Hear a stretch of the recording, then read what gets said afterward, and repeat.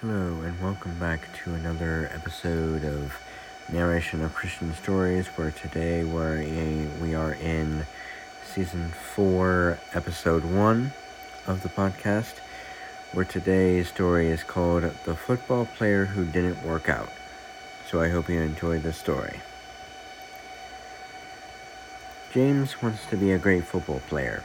He dreamed of making great plays and leading his team to victory.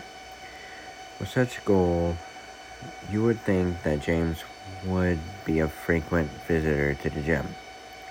After all of the other athletes at his school were. They got up early, way before their classmates even thought about starting to work out.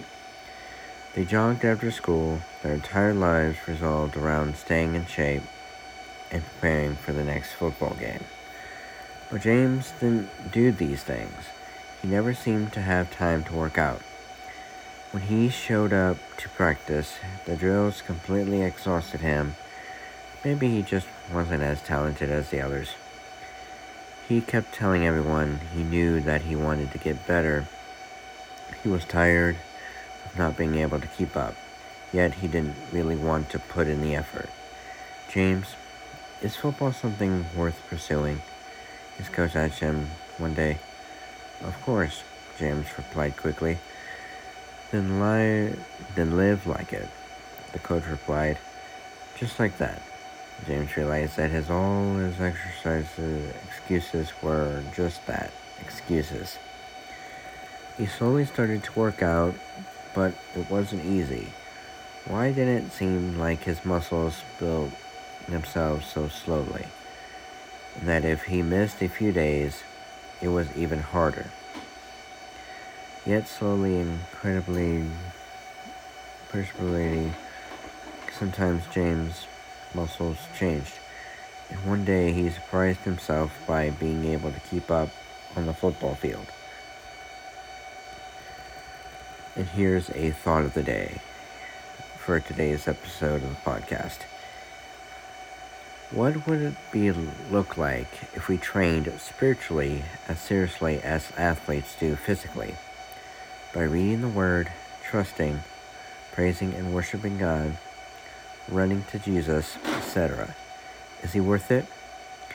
Which in 1 Timothy chapter 4, verse 7 to 8 says, "Have nothing to do with irreverent, silly myths. Rather, train yourself for godliness, for while bodily training is of some value, godliness is of value in every way as it holds promise for the present life and also for the life to come." And also in 1 Corinthians chapter 9, verse 24 through 25 says, "Do you not know that in a race all the runners run, but only one receives the prize? So run that you may obtain it. Every athlete exercises self-control in all things.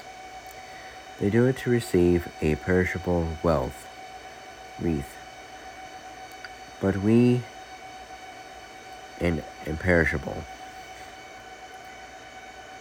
So just like James not willing to put in the effort, we should be able to be willing to put in the effort to train spiritually as seriously as the athletes do physically. For us to read the Word, pray, trust, praise and worship in God, and truly running to Jesus because he is worth it. And in 1 Timothy chapter 4, verse 7 to 8, truly does say that have nothing to do with irreverent, silly myths. Rather, train yourself for godliness, for while bodily training is of some value, godliness is value in every way, as it holds promise for the present life which is this one that we have now, and also for the life to come, which for us be in heaven. And in 1 Corinthians chapter 9, verse 24 and 25 says, "Do you not know that in a race all the runners run, but only one receives the prize? So run so that you may obtain it. Every athlete exercises self-control in all things. They do it to receive a perishable wreath, but we an imperishable." So I hope you enjoyed this podcast episode, season 4, episode 1. And so I hope you great. I hope you got inspired, motivated, encouraged by this episode, by the story, the football player who didn't work out. Because as athletes work out, we can work out spiritually for godliness, to truly do things that God wants us to do and be prepared for what life ahead leads us to become. So yeah, until next Friday, this has been season 4, episode 1.